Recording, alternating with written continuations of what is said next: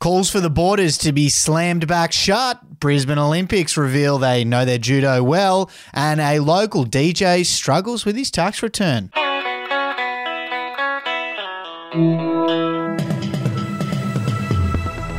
Hey, I'm Effie Bateman, and this is your Daily Batuta. And I am Wendell Harsey. Great to have your company. Hope you are doing well. Starting off, and Collingwood officials have pleaded with the government to please close the international borders again, as the controversy-addicted club sees yet another one of their star players fuck up. Yes, Magpies midfielder Jordan Ngoe was caught on tape pulling down a woman's top in Bali, which comes just 12 months after he was arrested in New York for something similar. I believe there was a fight involved as well on top of an incident like that in New York a few months ago. This Bali incident with Ngoe has since seen him handed a $25,000 fine.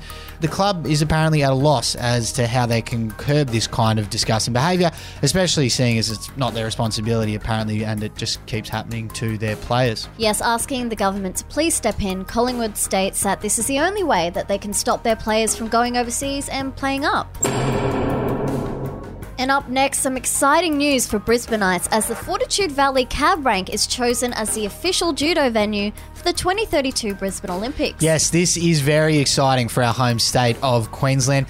Though the initial application process was set to involve hosting the fights outside the Treasury Casino, it's alleged those documents were mysteriously misplaced due to staff shortages, which has now forced the committee to find a new venue.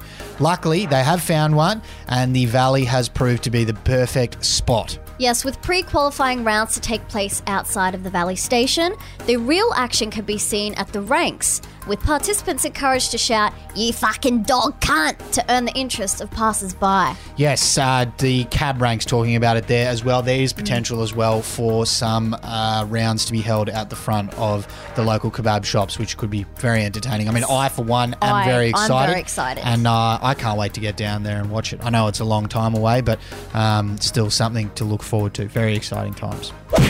And up next, a local DJ has almost lodged a tax return before remembering he hasn't earned any money this year. Yes, poor old Sully Jones, who goes by the nickname Frog Stomp, which was actually received not because of the Silverchair album, but because of his penchant for stomping on frogs whenever he sees them in his garden, which is quite disturbing.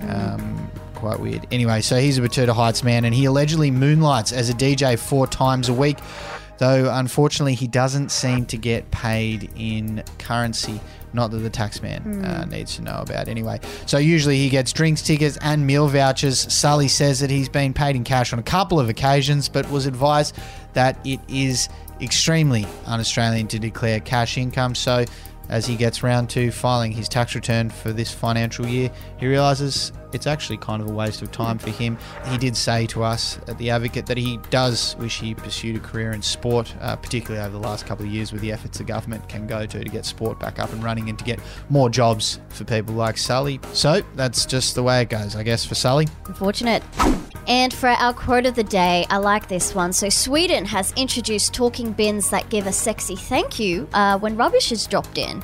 Speaking to Swedish publication, I'm going to try and pronounce it. Sydsvenskan. Sounds pretty about right to me.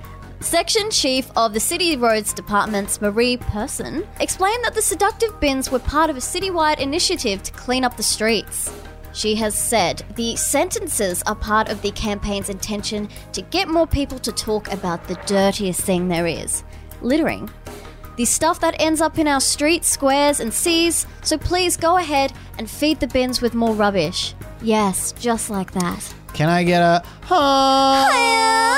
Yeah, I love that from Sweden. It'd be interesting to see if we I want an Aussie something. one. I want an Aussie one. I don't know if I want an Aussie one. I think Swedish. Yeah, I mean, Swedish yeah, isn't exactly fill the me up, love. Swedish isn't exactly the language of love, but I reckon it probably sounds a little bit more pleasant than an Australian pleasure bin or whatever they are calling them.